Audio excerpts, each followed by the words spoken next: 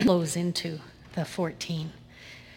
But if it is preached that Christ has been raised from the dead, how can some of you say that there is no resurrection of the dead?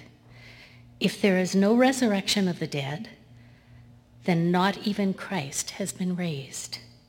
And if Christ has not been raised, our preaching is useless, and so is your faith. More than that, we are then found to be false witnesses about God. For we have testified about God. Let's hold this.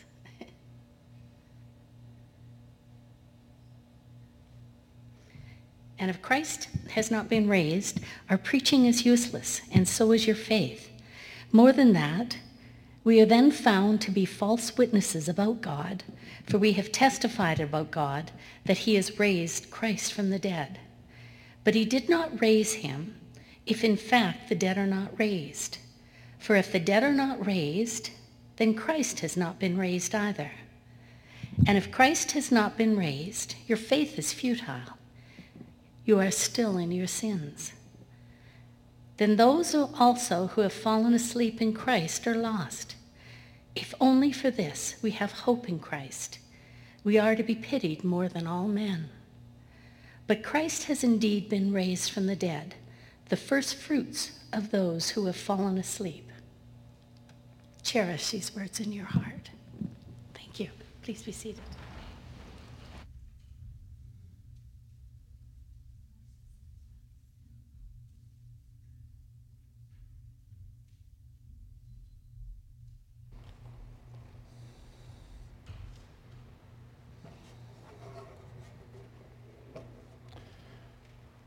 Everything depends on the resurrection. And we'll be referring to that in this message. We're looking at the parables of Jesus this summer. And the parables are some of the illustrations Jesus used to address the audiences of his day who could not handle spiritual truth. So he would use parables to get them to start thinking. There would be hidden meanings. They would probably have more questions afterwards than anything. But it was meant to draw out their curiosity so they would look further. And so these are the kinds of things that help us go into the spiritual truth that we need to learn so that we can understand what life is all about. Because unless we really face the reality of death and the reality of heaven and hell, we cannot live a meaningful life, because we could waste it all if we don't understand what comes at the very end. And so today we're going to look at Luke chapter 16, where this becomes an issue. So the disclaimer is that the parables of Jesus are not soft and cuddly like the giant panda stuffies that you win at the Stampede Midway. They're more like the bareback bronc riding events taking place at the rodeo grounds. You get a good grip and hang on, and you hope you can last for 8 seconds. Because his parables are not politically correct. Jesus wasn't telling people what they wanted to hear. And this is also the kind of truth that a modern audience simply couldn't handle, because these days we sedate ourselves with a lot of false hopes and sentimental good intentions. And we keep repeating our motto, it's all good. But according to the Bible, that's not true, because there is some bad news that we have to face and face honestly, so that we do not waste our time here on earth and in eternity.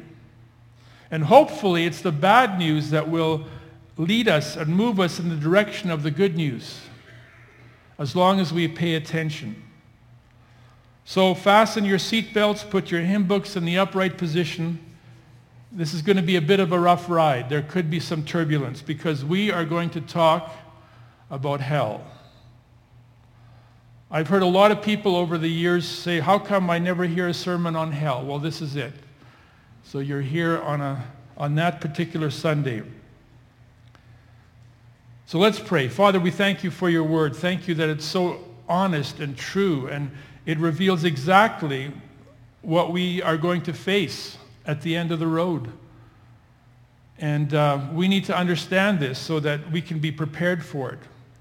So we want to pay attention to your word and live our life according to what your word tells us, so that our life is not wasted with any kind of false illusions, but that we just understand what you have prepared for us and what you want us to grasp so that we can live meaningful lives worthy of you. For we pray this in Jesus' name. Amen. Last week we began this series by looking at a rich farmer who thought it was all good. But it says that night God repossessed his soul. So what happened after that?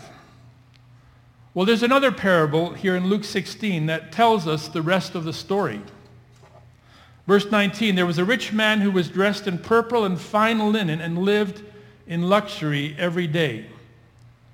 So here we have another rich man who is experiencing the very best life has to offer. It says in verse 20, at his gate was laid a beggar named Lazarus. This is a scene we see all over Calgary. We see the homeless on the boulevards and outside stores begging for help. This beggar's situation was compounded by painful sores that covered his body. At his gate was laid a beggar named Lazarus, covered with sores. The rich man's gate was a strategic location for solicitation because just beyond the fence, there was more money than any human being would ever know what to do with. Maybe he'll throw me a few shekels as he leaves on his way to the bank. Or maybe the physician who makes house calls will stop for a moment and give me some ointment for my sores. At his gate was laid a beggar named Lazarus, covered with sores, and longing to eat what fell from the rich man's table. If I could just go through the dumpster, I'm sure I could find enough to fill my stomach. But the rich man ignored the beggar. He was offensive to look at. Those bleeding sores were disgusting, most unpleasant. And so the rich man turned his head, pretending he didn't see. He wasn't paying attention.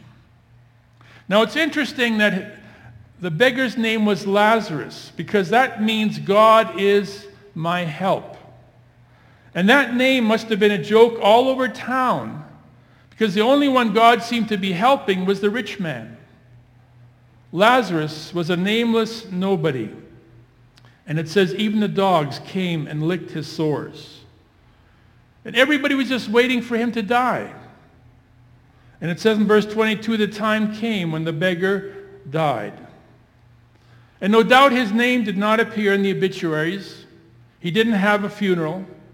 There was no one to mourn for him. His body would have just been thrown in the valley of Hinnom, where they burned the city's garbage.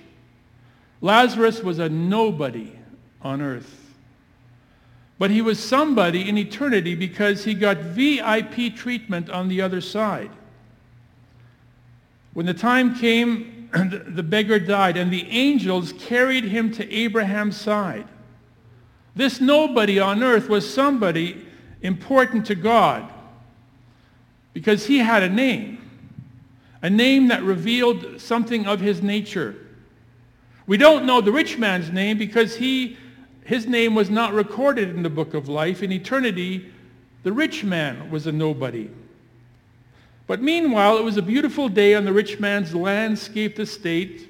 He was so relieved that Lazarus was finally gone. Now he could enjoy his carriage rides out into the lush countryside and smell the honeysuckle. But then he was rudely interrupted. Verse 22 says, the rich man also died and was buried.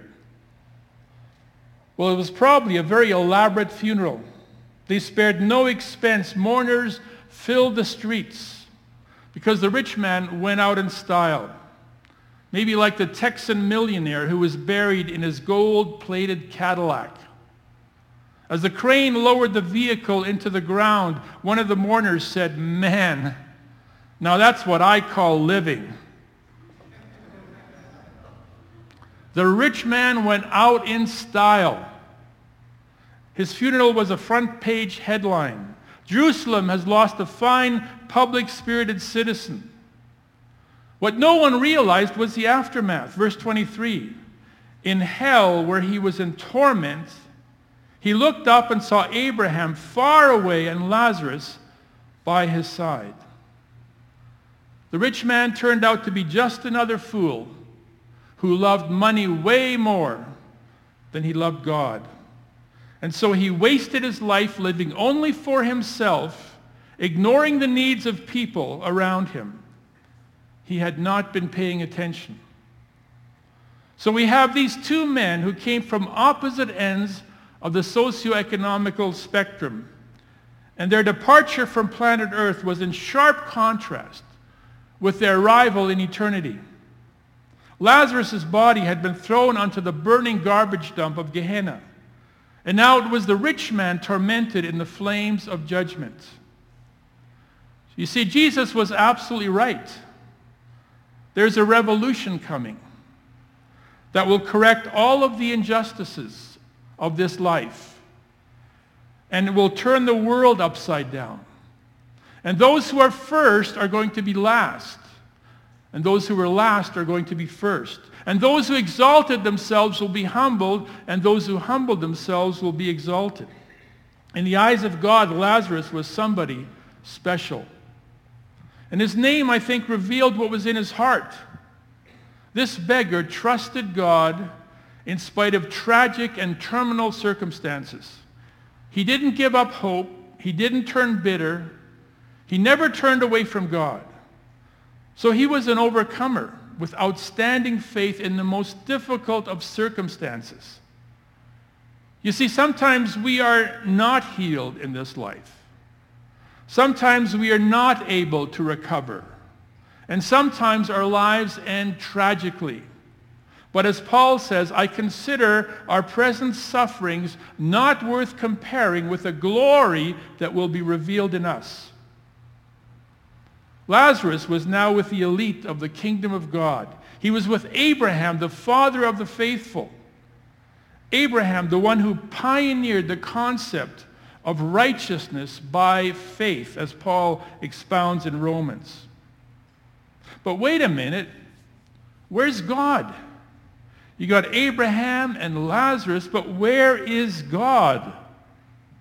Where is this place? Well, we'll get back to that.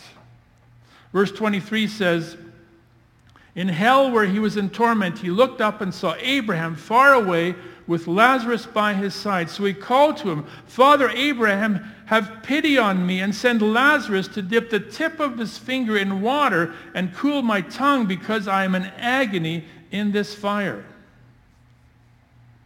What irony. During his life on earth, the rich man avoided looking at Lazarus. And now finally he sees him so clearly. All of a sudden he's paying attention. And as Warren Wiersbe says, now he is the beggar. Lazarus hungered for the crumbs that fell from the rich man's grand dining table. But now the rich man thirsts for a drop of water that Lazarus could provide. And the amazing thing is that he hasn't changed that much. The rich man is still looking for a servant to fetch him some water. Verse 25, but Abraham replied, Son, remember that in your lifetime you received your good things, while Lazarus received bad things, and now he is comforted here, and you are in agony. The revolution has come. The great correction has taken place. Lazarus was comforted, not because he was poor, but because he was righteous, just like Abraham. And the rich man was in torment, not because he was rich, but because he was unrighteous. Righteousness refers to the kind of relationship that we have with God. And essentially, we are all unrighteous before him. God is holy. We are unholy, unclean, unworthy, so we can't go to heaven as we are. We talked about this before, looking at Revelation 21:27, where it says, nothing impure will ever enter it. God can't let even one sin into heaven for a very good reason. Because this world is an example of the damage that one sin can do. Because that's how it all began. One act of disobedience. Adam and Eve defying God's warning and risking everything to taste the forbidden fruit. Now, if you look at that, you say, so what? That's not a big deal. And that's true. Sin in the beginning doesn't seem that bad. Certainly not anything deserving hell. But sin is a malignant cancer. And that one sin had the power to corrupt and to contaminate everything until all creation groaned.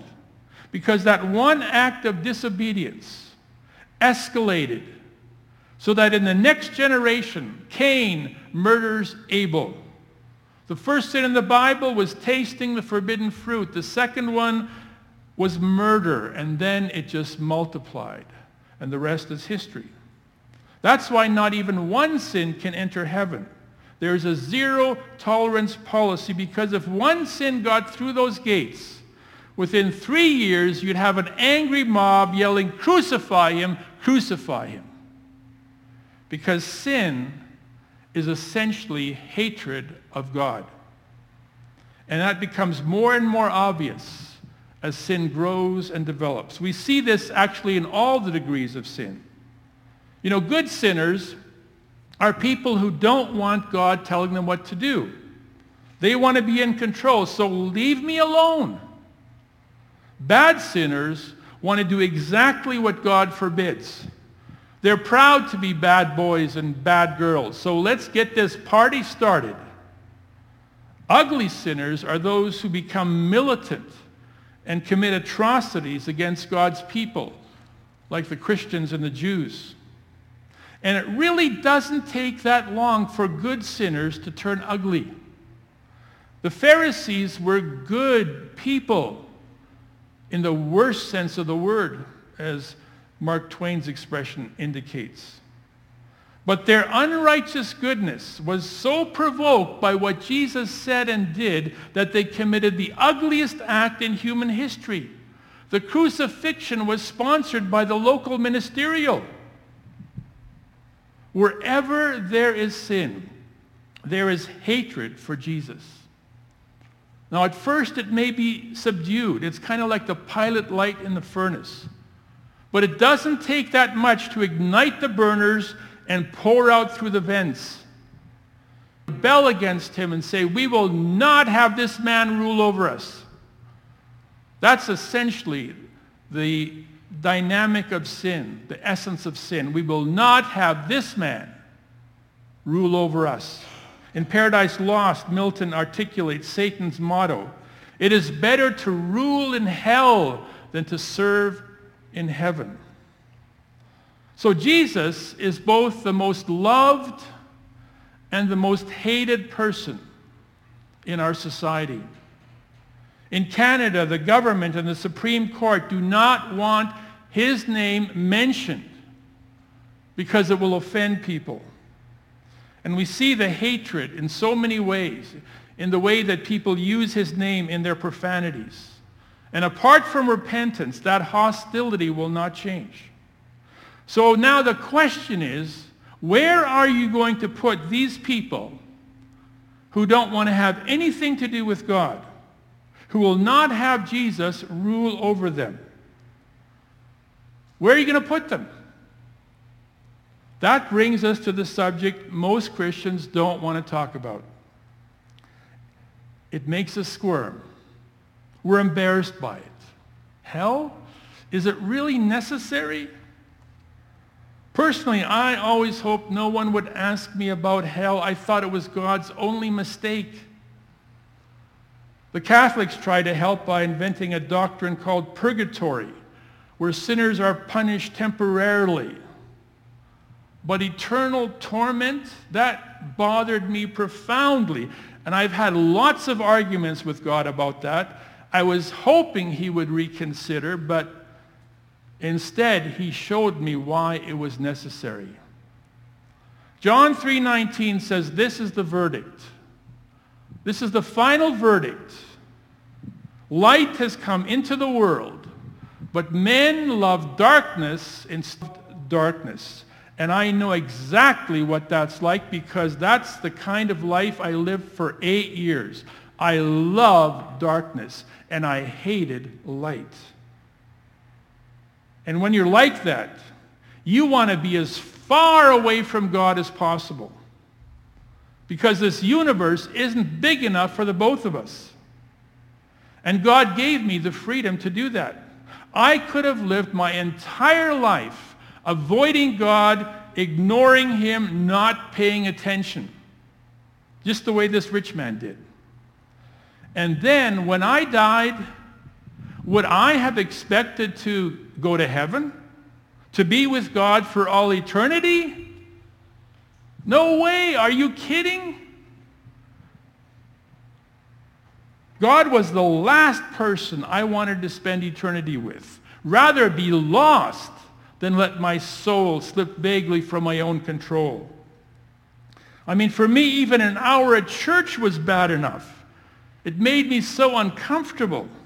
And eternity with God, that was my worst nightmare. And that's the way it is, because there's a lot of good sinners in this city who, if they came to our service this morning, would think that this is the most ridiculous thing they've ever seen. People praising Jesus? I don't get it. What's wrong with you? I was exactly like that.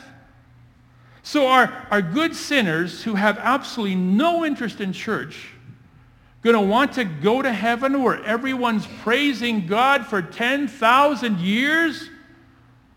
They wouldn't last 8 seconds. The only way heaven even works is if you love Jesus with all your heart, your soul, your mind, and your strength. Imagine being with people from every tribe, nation, and tongue worshiping God. It would be torture for anyone who doesn't love Jesus. I once overheard somebody saying that they were given the opportunity to have a promotion, but they'd have to move to Edmonton. And the guy said, well, I had to turn it down because I can't move there. I hate the Oilers so much, I could never feel comfortable in Edmonton. And I know what that's like. I couldn't move to Pittsburgh. I hate the Steelers. Do you know that they play on Heinz Field? You know how I feel about ketchup? It would drive me crazy. That environment would be absolutely toxic for me. That's why God doesn't force people to go to church. They're free to avoid him and to ignore him all the days of their life. And when they die, that freedom becomes their fate. But why does there have to be eternal torment? Well, hell is a place prepared for people who wanted nothing to do with God while on earth. And that option is now extended for the rest of eternity. Hell means God lets people have what they want the most. What they didn't realize was that freedom from God's presence on earth is very different than the same freedom in eternity. Because in this life, they still were able to enjoy God's blessings.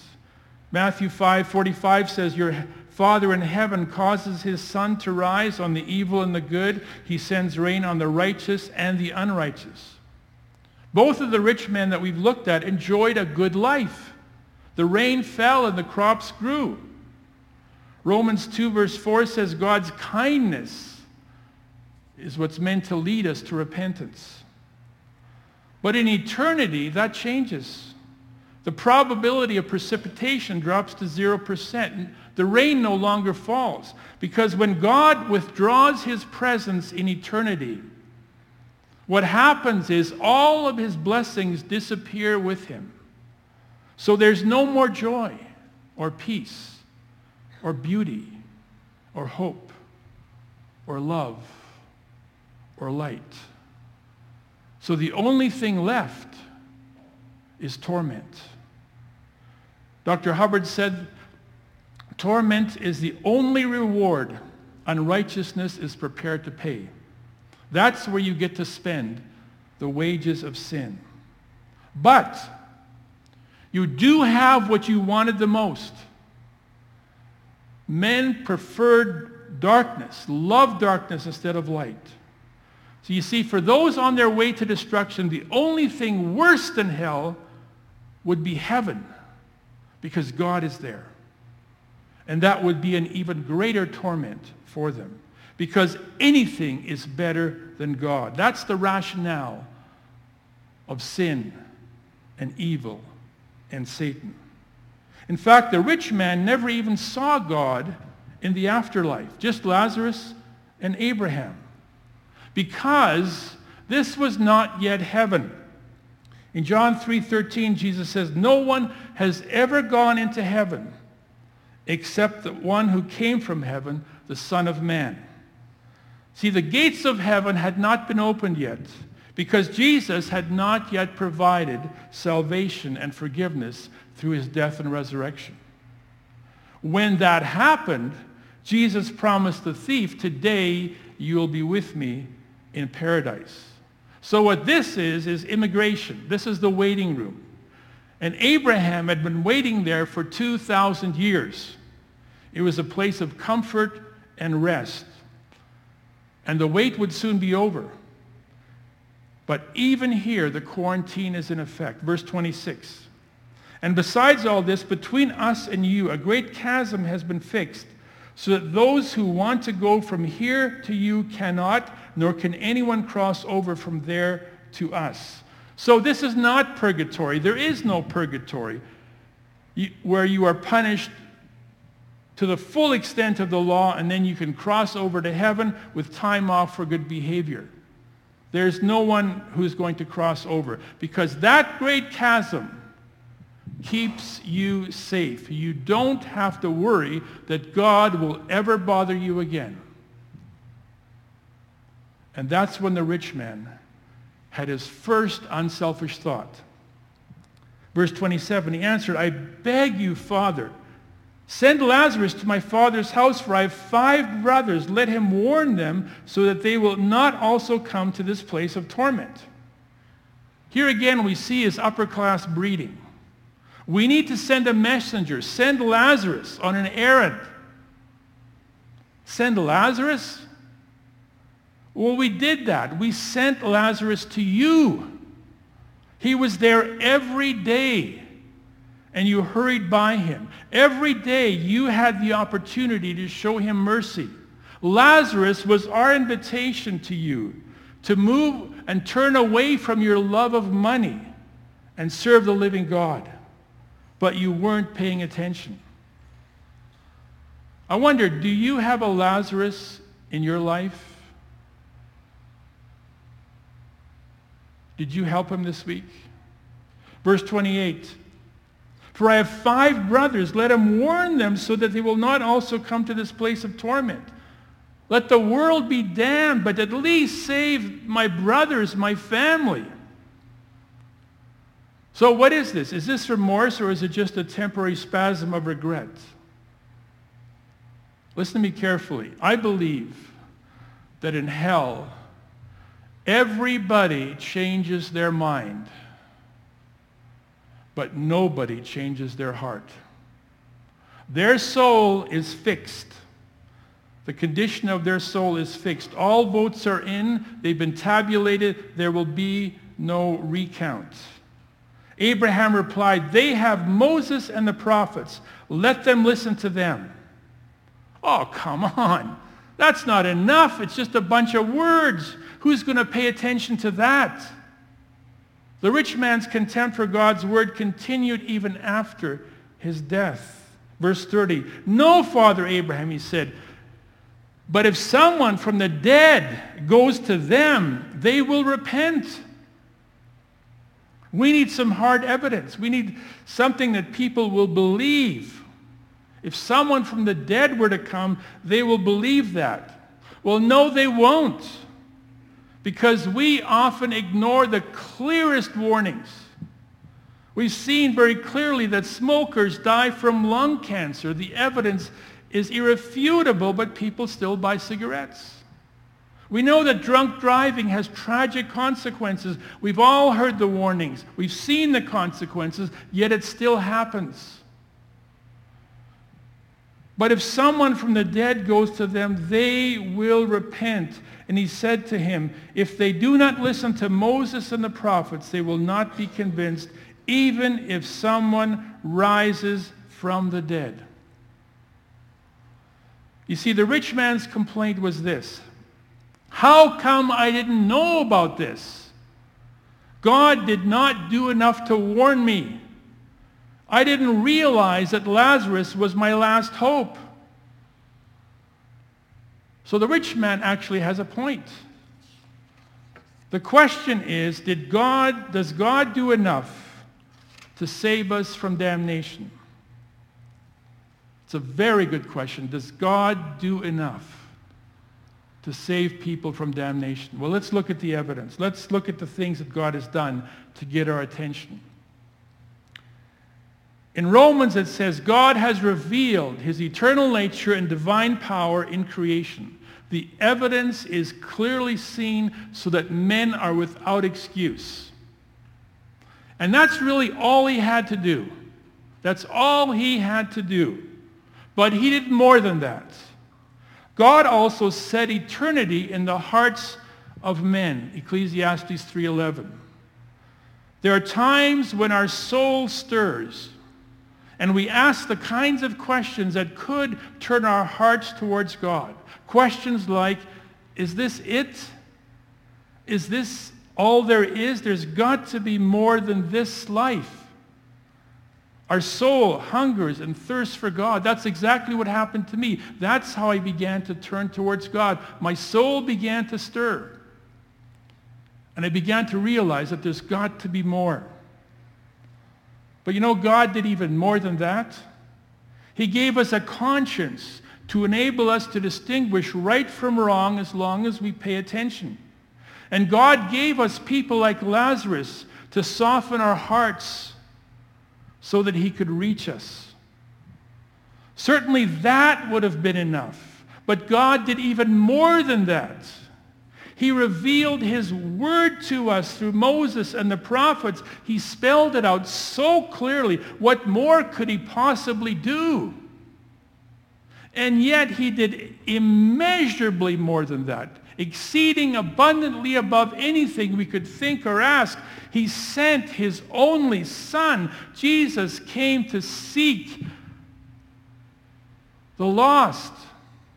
No, Jesus came to seek and save the lost. And it wasn't catch and release. John 10:27 says, my sheep listen to my voice, and I know them, and they follow me, and I give them eternal life, and they shall never perish, and no one can snatch them out of my hand. The good shepherd leaves the 99 sheep to find the one that is lost. You see, Jesus not only came to reveal the truth to us, but to redeem us through his blood. And after his crucifixion, he rose from the grave. And that's what ultimately has convinced us of his truth, as was read in the passage in 1 Corinthians 15. Jesus died on the cross, rose from the grave so that we could have the opportunity to repent from sin and be forgiven and cleansed and receive eternal life and never have to suffer the torments of hell, because there is no condemnation for those who are in Christ. Did God do enough? Absolutely. I mean, he couldn't have done any more than that. But he did. He sent the Holy Spirit to convict the world of sin and righteousness and judgment. And he did even more. He placed into the world samples of his power to change lives. New creations, people like you, are the evidence of the existence of God. And so God has done more than we would have ever expected. And he's made salvation available to all. 2 Peter 3:9 says, God is patient with you, not wanting anyone to perish, but everyone to come to repentance. And that's an encouragement to me, and for all of us who have prodigals, to understand that God will do absolutely everything, and even more than that, to reach the lost and bring them to himself. There are many who refuse to believe right now. In some cases, the sin has advanced to the point where they've developed a hatred for God. In other cases, it simply made them oblivious. They ignore God. They're not paying attention. But there is still hope, because the Lord's search and rescue mission continues until the end of the age. And we are part of that.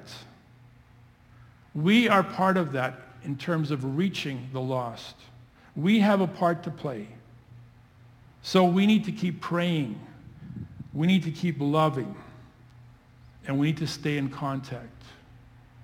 And we will be amazed at the results that God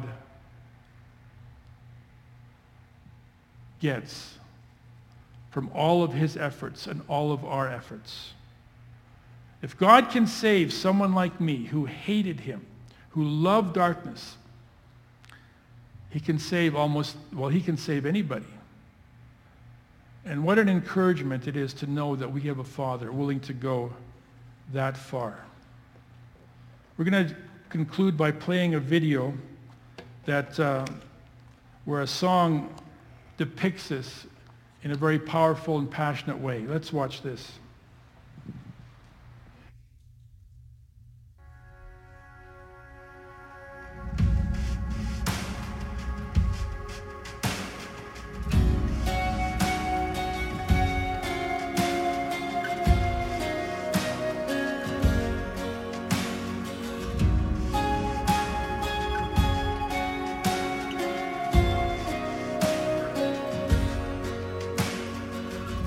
Before I spoke a word, you were singing over me. You have been so, so good to me. Before I took a breath, you breathed your life in me. You have been so, so kind to me. Oh, the overwhelming, never-ending, reckless love of God. Oh, it chases me down, fights till I'm found, leaves the 99. I couldn't earn it, and I don't deserve it. Still, you give yourself away. Oh, the overwhelming, never-ending, reckless love of God. Yeah.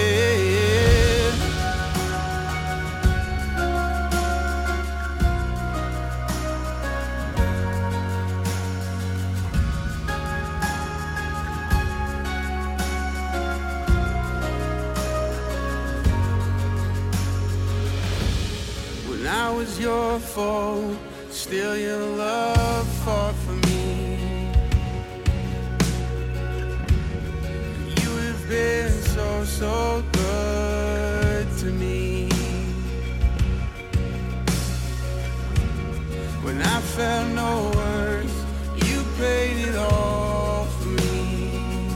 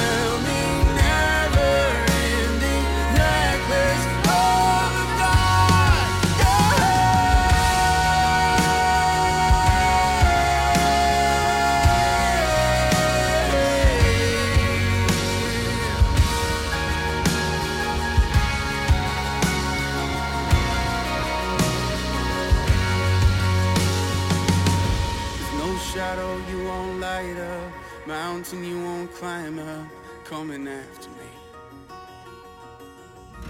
There's no wall you won't kick down, lie you won't tear down, coming after me. There's no shadow you won't light up, mountain you won't climb up, coming after me. There's no wall you won't kick down, lie you won't tear down, coming after me. There's no shadow you won't light up, mountain you won't climb up, coming after me. There's no wall you won't kick down, lie you won't tear down, coming after me. There's no shadow you won't light up, mountain you won't climb up, coming after me. There's no wall you won't kick down, lie you won't tear down, coming after me. Oh, the overwhelming, never-ending, reckless love of God. Oh, it chases me down, fights till I'm found, leaves the 99, and I couldn't earn it, I don't deserve it, still you give yourself away. Oh, the overwhelming, never-ending, reckless love of God.